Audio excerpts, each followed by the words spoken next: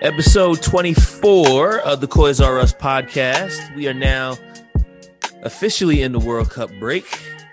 Spurs coming off a win against Leeds United, 4-3.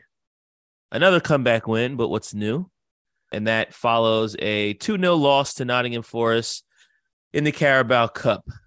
I don't know if you guys want to start with. Let's start with Leeds. There were red cards in each game for the opposition. One game in which we lost and the other which we won. Tottenham 4, Leeds United 3. Ben, it feels like we're having the same conversation every episode now with these slow starts. Was this more of the same, or did you notice anything different? Yes and no, right? It was more of the same in terms of us going down. But we weren't as passive in the first half as we have been in a lot of the games in which that's happened. I haven't actually looked that much at the stats, but it seemed like those, their goals that they scored early were on the counter, right? I wouldn't exactly call them against the run of play because, they were nice, concise counters. They weren't, Kim can correct me here. I didn't see necessarily huge defensive errors. The defense overall didn't look great. They were, all over the place, but it wasn't individual errors so much just getting caught on the counter with your, too many men upfield. It was obviously hugely encouraging to see how much of an impact Deki has on our offense. We're just so much. Yeah, we look so much more dangerous with him in there. So much of our chance creation is coming from that. It's just night and day to have him in there. So I really, really, really hope that we can get another either forward or another 10 or something in the January window so that we're not completely reliant creativity wise on one player. And that, stagnates our entire offense when he's not available or not playing at his best. Well, we saw what that looks like, right? We saw what happens when you have a player that goes out. You don't have anybody else that can do what he does, which, to a certain extent, when you have amazing players, there's going to be some level of drop off when they're not there. I think to your point, the issue was not so much that we didn't have a Deki replacement. It was that we didn't have a replacement for the offense that he creates. It seemed like in some of those games, felt like we couldn't even string 3 passes together. The offense, I think, has been an issue in terms of us creating scoring opportunities. It feels like a lot of the goals that we did score this year were basically off of set pieces. That wasn't an issue on Saturday. It was more so the fact that we gave up 3 goals to Leeds United at home, had to fight back from being down a goal, then being down another goal, then being down another goal, and then finally taking the lead with about 10 minutes left. Kim, is this an existing issue that's just kind of showing its head now, or has our defense gotten worse? What did you notice in the Leeds match that maybe is the same or different than what we've been seeing up to this point? So I think we all had an idea coming into the season that we would be pretty solid at the back and that we would build off that and move forward. And it seems as if we've just gotten progressively worse defensively over the course of the last month, I'd say. Yeah. It's not like we were ever keeping a ton of clean sheets, but now it's it only takes one pass to cut us open at this point. And giving up a goal is different than giving up 3, right? So that's I'm gonna do this again on that second goal. Eric Dyer was again the first goal. Eric Dyer was again positioned very centrally, and Longley had to come over and try to defend that. So it's I don't want to see him again. I don't want to see Dyer on the right side. We've given up more goals. Our new I feel like we've given up more goals in the last 3 weeks than we probably have for the rest of the season. We gave up 2 goals to Forest.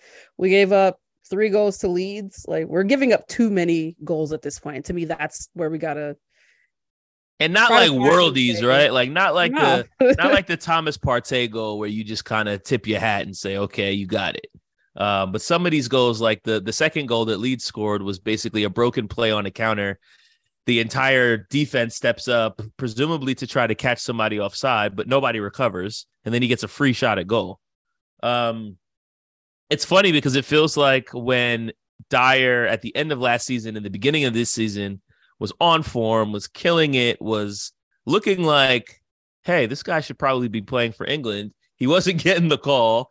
And then it feels like as soon as he got the call to join the England team, his form has dropped off a cliff.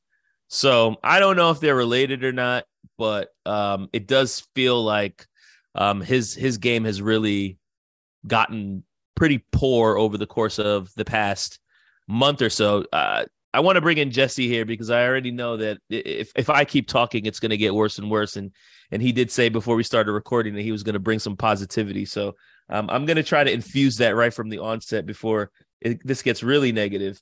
Let's get it in the mixture early. I mean, look, I'm just thinking league stuff right now. We're third in goals for, just a couple behind Arsenal and City. Expectedly is well out in front of that with their deep and talented squad and Erling Haaland up front. So, and that's with Kane basically being our only attacker that we relied on for goals being good. Sonny has been not good.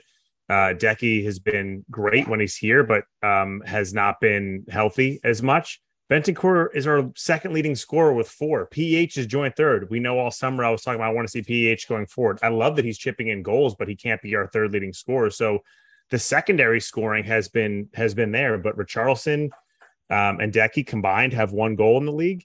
That's going to turn around. So like despite all these things, we're fourth. We're awful in the first half of games, no denying there, but you know what? We find a way in the second half to get better every time. We're building a strong mentality. We're fighting back. And yeah, it'd be a lot easier to win these games if we didn't have to come down from 1-0, 2-0, 2-1 every single time. But this is kind of the first half of the season. Maybe this is the same sort of parallel of the first half of games were not that great. The first half of the season, we're just doing what we do to get to the end, or keep ourselves close enough to strike. Not fully the first half of the season. We've only played 15 games. There's still 23 to go. But we're conserving energy and being a little bit more cautious in the first half of the season. I'm ready for a second half Spurs to see what happens, okay? Especially with some of the guys, and I don't know 100% if all these guys are staying back, but I feel pretty good that like Conte is going to have more time either to work on formation or tactics with, as well as get up to speed. Guys like Doc, Jed Spence, Emerson, Gil, and Brian, he'll change the game. He's got time with those guys because they're not going to the World Cup. I don't think any of those guys are going to the World Cup. So he's going to have more time to work on with some of those guys that'll help, I think, our depth when these guys, he can be trusted more. And Bazoum, I don't think Bazoum is going anywhere either. So I think having these guys over the winter to Conte to be working with on the reg, and especially as Biz is just starting to figure it out, he'll have more time to really hone in on that. And you've seen that stat, right? That he's already barely in 500, 600 minutes, leads the league in whatever that weird stat was that was going around Twitter this week about that was a cherry pick type stat. Shots on goal. Yeah, I've never heard that stat, and now I love that. I don't think stat, it is a stat. Yeah, shots on goal directly after as a he result turns over after you've picked up. The Basuma stat. Yeah. So that stuff is all encouraging to me. And the guys that we've been counting on for goals besides Kane haven't done it yet. That's going to correct itself. Sonny's not going to have 3 goals. It's our set pieces that have saved us so far. Yeah. Right. That's our second leading scorer is set pieces at large. Our set piece coach, our was he say 15 goal year striker. Yeah. And then like look at the winter window, as effective as it was last year. I'm not going to expect us to get 2 incredibly important immediately folded in players because nobody does that in January, or not with any frequency. But Paratici's going to have time to cook. The teams he's not having to worry about, oh shoot, well I was working on this. Like he's got a lot of free time in theory without having to worry about what's going on in the actual games and injuries, like those kind of things. He's got a month and a half with no league games to go out and get on the phone with people and travel and see things. And so I feel like we're going to make a couple of very nice signings in the January window, and we'll be able to do a little bit more of that work ahead of time, while everyone's got eyes on the World Cup. So top 4, despite most of the time not looking great, I don't think our offense or our defense is going to continue to be this bad. I looked at the last handful of games at the end of the season last year, And I think in the last like 7 or 8, we had given up 1 goal, 0, 0, 0, 1, 0, 2, 1, 0. So we've obviously done the opposite of that this year, but I think we're going to figure it out. So we have not looked great yet. We're still top 4 and have advanced into the Champions League. That's all you can ask is top 4 and keep moving at this point. And we've been doing that. Let me ask you, Richarlison. Like you said, it's only been 15 games, including a few cup matches in the Champions League. But how do you feel about that signing at this point? Still a very likable guy, but he hasn't really delivered in terms of numbers. He's also obviously had the injury problem. He's obviously, like I said, he's an incredibly likable dude. At the time of the signing, I still thought it was kind of a weird way to spend, what was it, 60 million. But if Conte likes him and we're trying to prove that to Conte that we're committed, that was kind of my thinking at that point. Plus we had just learned that we had 150 in the kitty to play with. So I was not as upset with that as I would have been in, say, seasons past. The war chest. Yeah. We still haven't seen the results of that come to fruition yet, but no, I mean, I don't know. What other options were out there, I guess. Yeah. Like I said, he is likable. I still think he'll come good, but this is what we kind of knew about him, is that he's not primarily a goal scorer, and he's not really primarily a playmaker. He's more of a spark plug or something along those lines, right? He's just a really feisty player that gets himself amped up, gets his opponents amped up, gets his teammates amped up. He does create, some crazy chaos. He seems like a really good super sub, but I never really saw him as likely to, supplant Kane, Son, or Deki in those front 3 spots, which is why, again, I was not completely sold on that move, but I understand what they're trying to do there is just create depth and quality of depth and mix it up a little bit, because he's not really, if anything, he's probably closest to Lucas, to be honest. And I know that's not a Brazilian on Brazilian comparison so much as an agent of chaos comparison. But Richarlison is imminently more likable than Lucas, other than that one night in Amsterdam. I mean, I think speaking of him kind of being there as an available option to back up the front 3, a little surprising to see him playing on Wednesday, but not starting. And instead we still started Kane at the front, and the lineup I thought was pretty interesting. Yeah. We did talk about it a little bit. I know that we weren't necessarily surprised to see such a strong lineup for the third round of the Carabao Cup, but it still did feel a little, I don't even know what the right word is, but especially with us having a must-win game against Leeds 3 days later, I was surprised to see him have so many of his starting 11 in that lineup. And despite that, we still didn't score a goal and lost to a team that just got promoted. And they were playing their B team too, weren't they? I think they had more changes than we did. It shows how little trust Conte has in outside of that core, 14 or 15 players at this point that are just not going to get any serious game time for the foreseeable future. I mean, maybe things change in the second half. Maybe like Jesse was talking about, where some of these players have a little bit of time to be worked more with one-on-one with Conte. That maybe that trust will develop, but I'm trying to think. I mean, other than I do think that we'll see more Basuma starts in the second half of the season. He seems to have started gaining that trust over the last month or so. I'm not super confident in the rest of them. Kim, when you saw the lineup for Wednesday, what were your thoughts and what did you anticipate you were going to see? My thoughts on Wednesday were, why are we playing these guys again? We basically put out the same team like 3 days later, and we have another game in like another 3 days. So it's like, I thought, why are we playing Kane, honestly? And I just thought we should have played some of the kids just to give them a chance. Like, where are you going to give them a chance? The Carabao Cup, like that's the place. And if we're going to basically throw the game anyways, you really should have played them at this point. Because no one looked like they were up for it from the beginning. There was never a point in that match where I was like, I mean, I watched most of it on mute because I was at work. I put it on mute because I was on a call, and I just never turned it back on because I just never felt like I had to. And That's about right.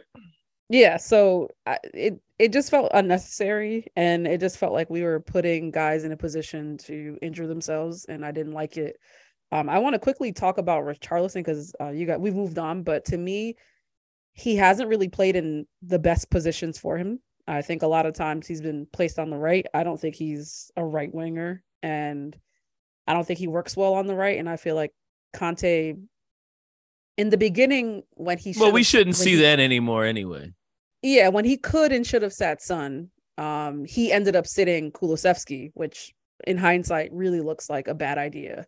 But yeah, I'd rather looked like one at the time. Even I think we were talking about that one at the time. It did, but it looks even worse now. It does now that we see how much especially was missed and how opposed apparently Conte is to having Richarlison spell Kane a little bit. Like I don't understand that one. Well, we've also seen manager after manager just not rest Kane and not rest Son. I mean, a large part of the reason is because we had, your Vincent Janssens and your Carlos Viniciuses. So like we didn't want to play them, and that's kind of just what happened. But don't forget about that guy. Yeah, I can't. Don't put Vinny in the same boat as Janssen. Janssen didn't do anything. Vinny scored some goals in cups. Janssen scored goals never. Wait. All right. Vincent Janssen's going to the World Cup. You better put some respect on his name. He can be fine, but Vinicius scored some goals occasionally. Like, didn't he have a hat trick in front of farmers and then celebrated in their little stadium that has backyards directly abutting it? Yeah, what team is that? I think it was Marine. Oh, I think you're right, Marine. Yeah. Yeah. But yeah, it just felt like, I don't know, that we just did not show up for that match, and it was annoying to see. Oh no, that's what happened. To be clear, we definitely did not show up for the match. It's just I don't know. I still don't know what to make of that game because, like you said, the lineup seemed too strong for what we were trying to accomplish that week. And then to play a strong lineup and still play a really weak performance, it's just puzzling. I don't know what to make of it, especially after the Leeds game. It'd be one thing if Leeds came out and battered us 3-0, then I'd say, the guys are just not, that would be a completely different podcast episode. But they scored 4 goals 3 days later against probably a better team. I think the Carabao Cup game was almost like a first half that extended for 2 halves. Like our team didn't really show up until the very end of the game when they kind of tried to play for a little bit of something. But I don't remember us really ever gaining control. Admittedly, I was not exactly paying close attention to the game because like Kimmy was saying, it got very boring very quickly. The stakes were so low. To see us play our starters was disappointing. To go down early, I'm just like, of course, and a comeback would have been good, I guess, but it's still, in that game, it doesn't really do much for us there except for get us more games that we have to play with, in a super congested schedule. They actually didn't score till the 50th minute. I will say, they did have a ton of opportunities, and shout out to Fraser Forster because, I think if we had Golini back there instead of him, the score might have been 5-0. I thought he looked good. I was happy to see the performance. I'm disappointed that they couldn't have helped him out a little bit, and maybe he would have gotten the win.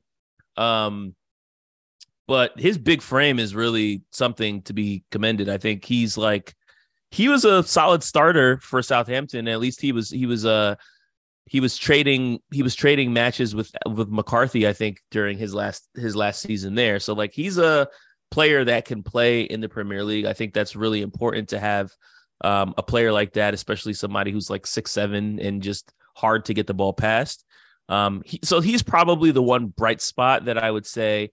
I know a lot of people have had a lot to say about Jed Spence. We finally got to see him for a half hour. He looks pretty bright going forward, I guess. I don't know how much to read into it, honestly. I'm also hesitant to get too excited because I don't know when I'll see him play football again. Any other takeaways other than Forster? I missed that whole game. I forgot that it was happening, and then I saw like a so tweet or something that we were down to. And I was like, all right, cool. I'm not watching this. I think generally it felt better. It was fine to lose until a bunch of our rivals for top 4 also lost, and I was like, well, no, that's less cool now because I wanted you all to have more games to compete with, especially like Arsenal when they don't have. Obviously, they're in Europa, but they don't have the same pressure of Champions League. Like I wanted them to have as many games as possible and have to deal with that a little bit more. So that was a little bit of a bummer. Like it's fine if we lost. But then it was kind of like, well, shoot. Well, if we would have won, we would be playing against much lesser teams and have a better chance of winning a trophy. Or if we lost, and it's like, okay, great. If all the other big teams win, at least they've got more congestion in their schedule, and we'll see how they handle it. But before I flip it back to one of you, I just want to correct the record to put some respect on my boy Vinny's name. In 22 appearances for Tottenham across all competitions, he had 10 goals and 3 assists. You compare that to Vinny Janssen in 42 appearances, he had 6 and 4. Okay, so we're talking 10 goal involvements in 42 for Janssen and 13 and 22. Quite a different clip for our boy Vinicius. That's it. I don't think anybody was actually arguing for Janssen. We're just not giving they Vinicius shouldn't be in the quite same as much credit though. as you. Janssen and Soldado, same sentence. And then Llorente and Vinicius in same. Weird funny fact though. All right, so I only got to go to one Spurs game at the old White Hart Lane. And in that game, it was 4-0 Spurs beat Bournemouth. It was right at the end of the year, that last season at White Hart Lane. On the goal scorer sheet, though, it was Kane, Son, and then wait for it, Dembele offered one of his, 10 goals of his career. And then the last one was, you guessed it, Vinny Janssen. So it was a very weird quartet to score those 4 goals. Wow. 2 mainstays and 2, that guy scored? So maybe I remember Janssen slight. Nah, I don't remember him that well. So I'll not even go there. Well, speaking of unconventional goal scorers, I'm pretty sure the Bentancur kit is confirmed for February. Yeah. So I am so in love with this guy. Well, did you see I can't get enough of him. He scored more goals now for Spurs than he did for Juve, and was it Boca, one of the Argentinian? Yeah, that's what I saw as well. I'll stat check that while we're talking. He scored more goals though in his short Tottenham career so far than he has basically in his entire professional career. So hopefully, he scored more goals than Gio Lo Celso did either. So. We got 5 on the season, which is and they've all come in the last high leverage goals, 2 or 3 weeks. He had that one at Bournemouth, he had that one in the Champions League, he had these 2 today. He's just, I just feel like he's putting himself in the box, in a way that we didn't see before. I feel like Conte is giving his midfielders more license to get into the box, and that's for sure. He had playing with the midfield 3 helps that, obviously. Whenever Eve's back there, that helps a lot. I have to just point out, and we're not getting back on defense anyway, so you might as well go forward. One of the better examples of that against Leeds, the best example was seeing Davinson Sanchez getting forward. What was that dude doing? He was in the box. He was putting in some little playmaking passes. He actually for real looked kind of good. I wonder if he saw Dyer's performance a couple weeks ago and was like, I might be able to do that. And I do think that was a part of the plan, is to kind of push one of the sided center backs forward. I know in many of the matches last season, that was a role that Ben Davies employed on the left. He seems to be doing it more on the right this season, which I imagine has something to do with Emerson Royale's inability to go forward. So we saw Dyer doing that over the past. He can go forward. He can't kick a ball very well. Yeah, that's right. Oh my gosh, that miss. That was terrible. Although it looked like he almost got booed off during the sub, which made me feel a little bad for him. I mean, I don't love the booing Emerson Royale. I mean, if he has certain incapabilities as a player, it's not him. He should not be getting that many minutes. It's it's Conte almost putting him in a position to show how ineffectual he is over and over and over. Yeah, but I'm saying even last episode we talked about fans booing their own team, right? A player that doesn't know how to 100%. Cross the ball, that's not boo worthy for me, right? It's a player not giving effort. That's the only thing that's boo worthy. It's a player actively not putting his either going against something or just not putting in the effort. But a player obviously trying or, you know, his hardest a guy having scores 3 disappointing own goals results or something like that. Then you sure boo him. Man, that would be a terrible day. Bentancur has 5-2 this year across all competitions.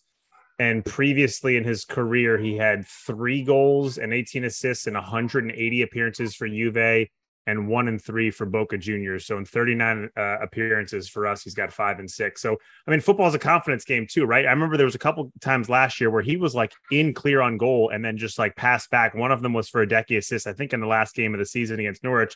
But it was like, dude, take that yourself. And so kind of goals begets goals. So now if he's seeing the ball hit the back of the net, it's like, I can take this shot. Like, because if you're thinking that, if you're like, hey, especially being around who he's around, it's like, I should make this pass because my shot, even if I have a good look, Kane at a weird angle or Sonny with a head of steam is a better opportunity for a goal. Not that he's calculating XG in his mind, but he knows like, hey, this is not my job as much. I should. But he kind of is. But when he does, yeah, he's as a midfielder, you are kind of calculating. And he's like, oh, that's part of your great. role. Like, let me get this off. But now that he's seeing himself put a couple, tickle the onion bag a couple of times, like maybe he ends up with another 4 or 5 this year because he realizes, hey, I can make these shots. Like if I've got the right situation, I'm not going to all of a sudden start heat checking and trying curlers from 30 yards out.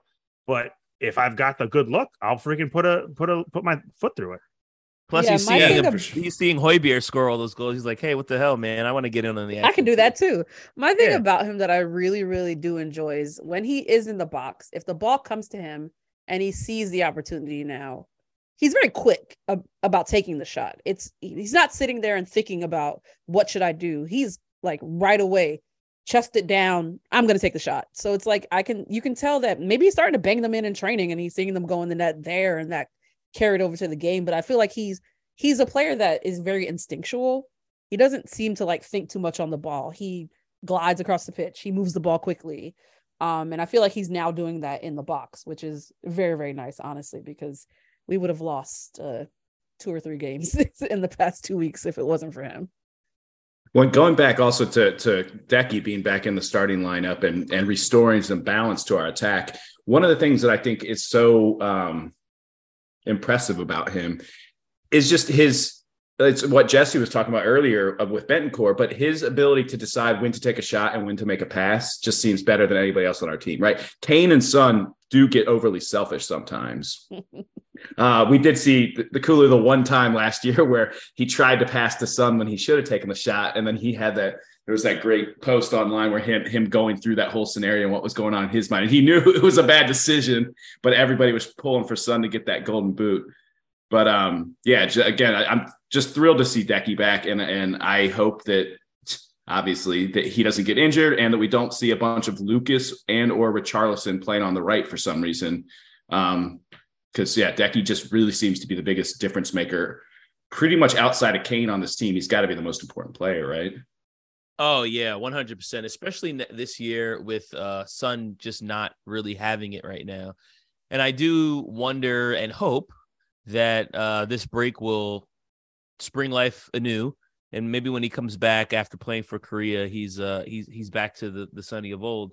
About Kulusevski, I mean, the thing about him, like he plays, it's almost like he's like gliding when he dribbles the ball, right? It just looks so. It's that Dembele thing almost, right? Yeah, so it's very gracious. I mean, I think that I've described Bentancur this way, but I think Bentancur is more of a tidy player. Like I feel confident that he's going to be able to control the ball. He'll win the ball back. He'll make the right pass. He's just very tidy. He's very neat with the way that he plays. Whereas Kulusevski has more of an artistic flow to his game. And even that play that he made for the final goal, I mean, all Bentancur had to do was open up his body and tap the ball in. I mean, Kulusevski getting to that spot and then passing it at the right moment where the goalkeeper comes out. I mean, it's just like that. We're not scoring that goal when he's not playing on our team. He seems to be deceptively pacey or something too, because there's a number of times that you'll see a ball go over to his side of the wing that you don't think he's going to catch up to or beat his player. And it's not like he's just burning past players, but he's got enough pace to be the first one to the ball. He has a long stride. And then just some tricky little touch or a dummy or a touch that'll take it in I guess an angle the defender just didn't think it was going to be. I mean, that goal right at the end against Leeds was a great example. The defender basically got sat down by him. Like he seems to just, I don't even know what it is. Like I said, he must play at a slightly different angle to what most players do. It just seems to constantly, just beat a defender with something that doesn't look that flashy, and you're not even quite sure how he did it, which again goes back to how Dembele was, other than him just shrugging defenders off physically too. But it's just, something silky, like you said. Yeah, the thing I think about Kulusevski is he's just a really, really smart player. So he sets himself up for success before people even realize what he's doing. So like on that last goal, he sees the two defenders. They're not paying attention to him. So he makes the run and he gets to the byline because he's just off the mark before they are, because he knows they're backtracking, and he makes the run. The ball comes to him. And that's why he's able to, glide around them so quickly, because he's like, before they've even thought about what they're going to do, he's already doing what he's going to do. And when you have a guy that like can think ahead, that makes the game, it makes it easier for them, because people they're working off what other people are doing before they even do it. And it's like he does that a lot. That's a good point, though. It's like what people always talked about, especially with Ledley King, right? When he couldn't even get out there for training, it was his positioning and his awareness. And so it's the mental aspect of the game. And to consider that Kulusevski is 22 and he's out there doing this, it's pretty incredible. Can't say enough about that guy. That's why I have a Kulusevski kit this year. Yeah, no, same. Gotta go with the RB, man. I'm going full on Benton Kerr. No, I mean it's not a bad call. I have a feeling I'm gonna get the blue one and put Bentancur on the back of that one. You got to. Not the scuba. No, that scuba shirt is awful. I said blue, and that one is mostly blue. So I don't know what. I kind of like getting the most terrible kits in some ways too, though, because they're going to be hilarious in like 5 to 10 years. When you look back, you're like, remember this one? I feel like that's what everybody did last year when they bought that the shirt. I definitely got that one. Like I said, if there's not a really nice one, just give me the loudest, weirdest one.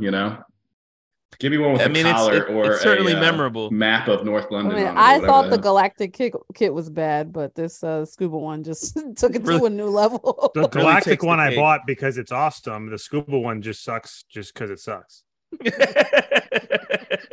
So we must have the same kit then, because I also got the Galactic Deki. So it is really bad. I haven't gotten a shirt yet this season. I haven't gotten one really since I think 1920, when we had like the purple and black stripes at the top one. Isn't it crazy? Sorry, but not to derail this, but just again coming from the Americans' perspective, isn't it crazy that somehow that every single team releases 3 new kits every single year, and the US sports haven't caught on to that yet? I love it. It's amazing. We do have those. I get excited in the summer when they announce what the shirts are going to be, and then you got. It's obviously a racket, but it's like kind of a legit racket, which is an oxymoron. Great. It's great. I mean, the NBA. I was going to say they do those ones where it's like the Fila or whatever, like the City Edition jerseys. Exactly. Those are pretty cool looking most of the time. I think the NFL started doing that a little bit too. But the NFL finally started doing different helmets and some stuff this year, but nobody buys a helmet. No. But I think that like some of the stuff just comes down to, you want your product, not to get too and down to the sports marketing rabbit hole, but you want your product, you want to be able to turn the TV on and you immediately know who's playing. That's what the argument for consistent jersey and consistent colors. You flip on I flip on. We don't have that in the Premier League. No, right. I flip on a Premier League game sometimes, and I'm just like, on Saturday. Who's playing right now? I remember some of the thirds. So, and there's only 20 teams, so you have 32 teams and a lot of casual fans in the U.S. watching. You want to be like, oh, okay, that's Washington versus Philadelphia. Like tonight, Monday Night Football when we're recording. So that's the argument behind it. Again, you could take a few more chances, even if you have rules like stay within some of the colors. But like, yeah, because sometimes if like there are games when if I forget what our thirds are that you'll flip them on, I'm like, what are we? Oh, right. We're that one, like, some years. Because it gets a little bit crazy. There is some crazy coloration. And I remember when I first started, there were 3 teams wearing claret and blue, which you would never even see in US sports, but it was Burnley, West Ham, and I think Birmingham City. Villa. Villa. That's one of the best color combinations across sports. And you're right. It's not anywhere else, I don't think, except for the Premier League. I don't even know if it's in any of the other In other major leagues. European leagues. Yeah. And it's a beautiful combination. Yeah, it's like that sky blue and maroon claret. I hadn't even heard the color claret before that. I would have called that maroon or something like that before that. It's probably just a British phrase for maroon. You know, they like to have Well, different words for it. maroon is an American phrase for claret, I guess. Well, right, but you know. Yeah, no, I know. we do everything first, even though we never do. There you go. The first recorded use of wine as a color name, because like claret is like it falls in the wine Type of category. wine, right. In English was in 1705, so it's definitely some British shit. Well, there you go. Isn't the claret jug in one of the golf majors, right? I'm trying to remember which one. Is that the Masters? No, That's the Open. The Open, yep. not the British Open, just the Open. Yeah. Because it's the oldest major. But yeah, it's just silver or of a silver variety. It's definitely not of a maroon I think color. claret must be because it's supposed to hold wine, I guess. Look at the big brain on Ben, figuring it all out. Put one plus one does equal 2, right? Well, it depends on who you ask. This is the Coys R Us podcast.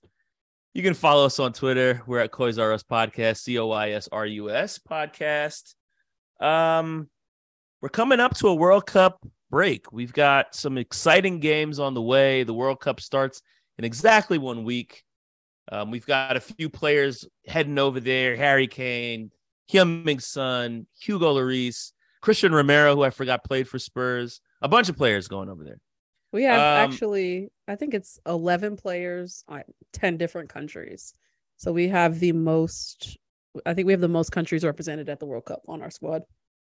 Which is a good and a bad thing, I guess, depending on your outlook. Is that counting Pape Matar Sarr? Is he? It sure is. He counts. He counts. He's country number 10. How is he not getting a minute or two in there too? And not to go back to this whole thing, but man, Conte, he's really running this thing thin with not subbing or using anything ever. Just the same. Well, we'll get back to Spurs in a second, but with this break coming up and Spurs not having another game for 5 or 6 weeks, not until Boxing Day, actually.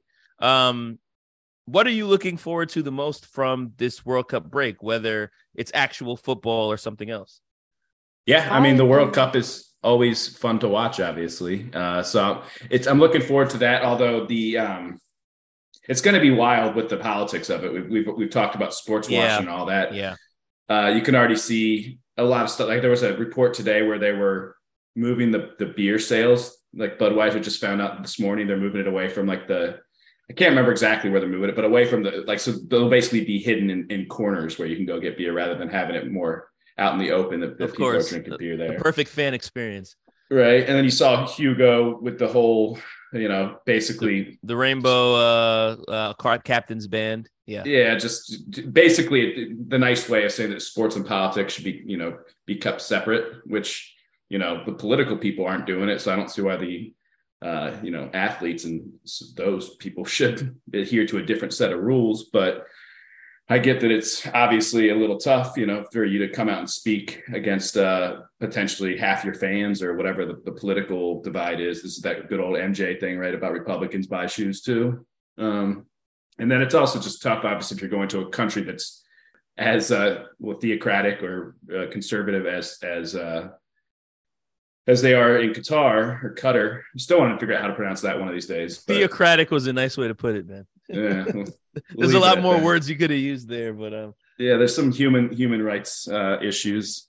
Anyway, I guess that's the only thing to look forward to really is that, because other than that, it's a disruption to our season without our players getting any rest, adding more minutes, adding more potential for tiring. Obviously, the U.S. and England being in the same group is going to be pretty fun. Oh, yeah. I think there are a lot of people. And was Wales in that group too? Wales and Iran. Yeah. I know Iran. It's the group of Iran. People America used to be owned by, or people America tried to own. That'd be a huge group. Can you imagine how many people would be in that group if it was people America some of used the to people own? America has tried to. Yeah. No, but I mean, no more than England. No, definitely no more than England. Definitely not more than England. England leads the world in that whole category. So, them and France will be in the final. The only thing I'm really looking forward to is just the good old World Cup. It's fun to watch games. It's, national teams at the highest level. Euros are arguably higher level, but one of the highest levels. And now you bring the whole world into it, having South America there. It's always fun. So this year's going to be weird, but it should still be fun to watch the games at least. I mean, as a Spurs fan, I'm obviously a sucker for the underdog. So I'm all in on Wales, baby. I want to see a Gareth Bale swan song. I got my boy Ben Davis in there playing on the left. So I'm all about Wales, at least for the 3 games that I know they will play. Hopefully there will be more than 3. So that's number one. I think other than that, I'm really interested to see, just as a fan of the sport, how Brazil and Argentina fare. I think, it's interesting to see these 2 South American countries in a sport that is generally dominated by European teams. I mean, obviously Brazil's won the most World Cups out of anyone. So they're not underdogs. Uruguay's an interesting one there too, because they're just tiny and they punch above their weight for decades now. And they've got some players on there. Well, we got Betancourt there, so that's another reason to root for them. For sure.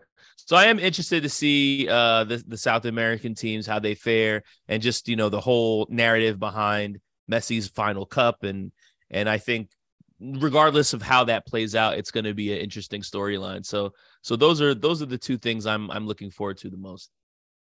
And speaking of Gareth Bale, did you see that ridiculous header that he had for LAFC? Yeah, huge. It was like his 3rd or 4th touch. Clinical. What a player. I mean, that's kind of like, I just expect magic when he's on the pitch. Unfortunately, Jose never figured that out. I'm still salty about it. But I do feel like if he's on the pitch, something is going to happen. Hopefully they can get out of the group. But I do feel like something in at least those first 3 games will be worth the watch. Yeah, and I'm looking forward to it as well. It's the week of Thanksgiving here in the US, so I took off the week because I only have to actually take off half the week to get the whole week off. So I probably will be watching a lot in between, trying to get things together for the meal for Thanksgiving. But it should be a good World Cup, like you said. There's a lot of teams that you think could challenge for it. I think it feels kind of wide open in a way that I don't know that it's been in quite a while. Where you can name like 6 or 7 teams that you're like, oh, they could win the World Cup. So I think that will be pretty fun just to see the guys play. But I will just also do a little complaining about the fact that it is happening in November as opposed to June. And I just think for like player welfare, it's not great. You see guys already breaking down and it's only November. So it'll be interesting to see how people come out of it. It's funny that you're in a way that you don't normally see. There are like actual injured guys on rosters just in case they find a way to get healthy before, I guess, their teams get out. So like Sadio Mane got called up for Senegal, which, I mean, you kind of feel like you have to call him up because it's Mane and he's the reason they're there in the first place. But it is kind of disappointing that you've seen so many injuries over the last couple of weeks of guys who are just playing for their club team, doing what they're supposed to do. But Reece James, injuries happen. But yeah, other than that, definitely looking forward to just seeing how everybody plays and seeing what kind of football's out there. I know where Jesse's going with this, so I'm just gonna let him go ahead and say it. I'm looking forward to seeing U.S. Young team. It's exciting. I mean, I'm looking forward to watching all the games.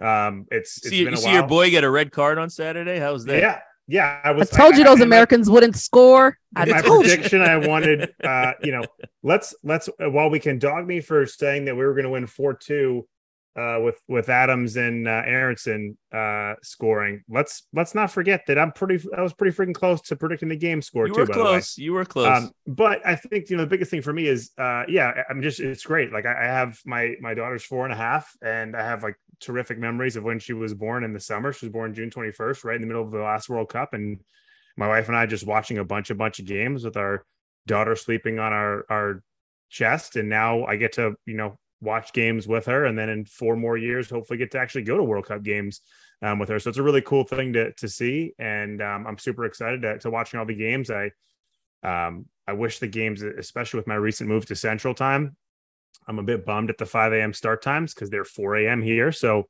I probably am not going to be really seeing very many of those, but otherwise it's just going to be nice having 4 different windows of top level soccer on throughout the group stage. But yeah, I think it should be fun. I'll hopefully just like to see, I don't know, like I'd either rather England win the whole thing to see Harry get, be the captain that does it, or I'd rather see England lose in the first round of knockouts so he can get some rest. So I think, yeah, it'll be interesting, but yeah, super excited to watch it. It's going to be very weird, especially on Saturdays and Sundays. It's just going to be nonstop football going, for all day. So yeah, super excited, but yeah, cautiously optimistic. I went to 3 U.S. national team qualifiers this year, 2 in Columbus, 1 in Cincinnati. So I saw those were 3 of their best. Those ended up being 3 of their best results, and so I'm hopeful to see them do well. I'm not looking forward to seeing the U.S. kits on the pitch. They are not great, in my opinion. There's some bad shirts out there based on what I've seen. Not just the U.S. Yeah, probably Nike's doing. You know how they do.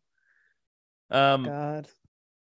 Well, real quick, before we go, we have about a third of the season now done, 15 games gone and 24 left to play.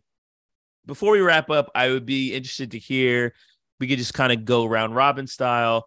What is one thing you are looking forward to in the second half of the season for Spurs? I am looking forward to playing with a healthy Deki in more games, and hopefully getting a true replacement for him during the maintenance window, or the transfer window. Yeah, I like maintenance window. We should stick with work that. on the brain. That's pretty good. Yeah, the transfer window, hopefully it will be even close to as successful as it was last year. And in particular, again, in finding that playmaker that can support or / backup Deki. I think seeing a more cohesive team, obviously the improved defense will start, but yeah, I think seeing a healthy, hopefully none of our guys pick up anything serious at World Cup, but seeing how good this team can be, because I think some of the results, some of the stuff we've seen has been really good, mostly some of the halves, but we haven't put together a week, or we haven't put together 2 weeks of looking really good like we did at different points towards the end of last season. So with this team, looking forward to seeing this team at the peak of its powers, which I think we'll see in January and February, hopefully into April and May. Yeah, and I guess I would say, both of those things definitely, but I'm looking forward to knockout stage Champions League matches. It's been quite a while since we've been able to say we're in the round of 16 and we have a home and away fixture at a very nice matchup that we could win, we could lose, but it'll be fun just to be able to talk about knockout football again. Yeah, Champions League was on the top of my list as well. I will say, obviously, the biggest thing that I'm looking forward to in the second half of the season is my trip to London, because I will be going up there for the West Ham match in February, which is actually the same week as the away fixture in Milan. So my plan is to go up there probably early, like that Monday, watch the away fixture somewhere in Tottenham with some local fans, and then go to the West Ham game that weekend. So I'm definitely looking forward to that. I'm looking forward to us still being in the Champions League 3 months from now. And I think the other thing that I'm really looking forward to is, I'm approaching this third one with caution, but the January window, I think this is a really, really important make or break window for how we can progress through the rest of this season. I also think this season as a whole has a lot of implications for just the future of Spurs. With Conte's contract ending, it does feel like he wants to feel like he's building something before he resigns. I do feel confident that he will, but I do think that backing him in the January window is going to be very huge in terms of his committal commitment to the club. I also think when you look at our two star players, Sonny and Kane, they're now both 29, 30 years old.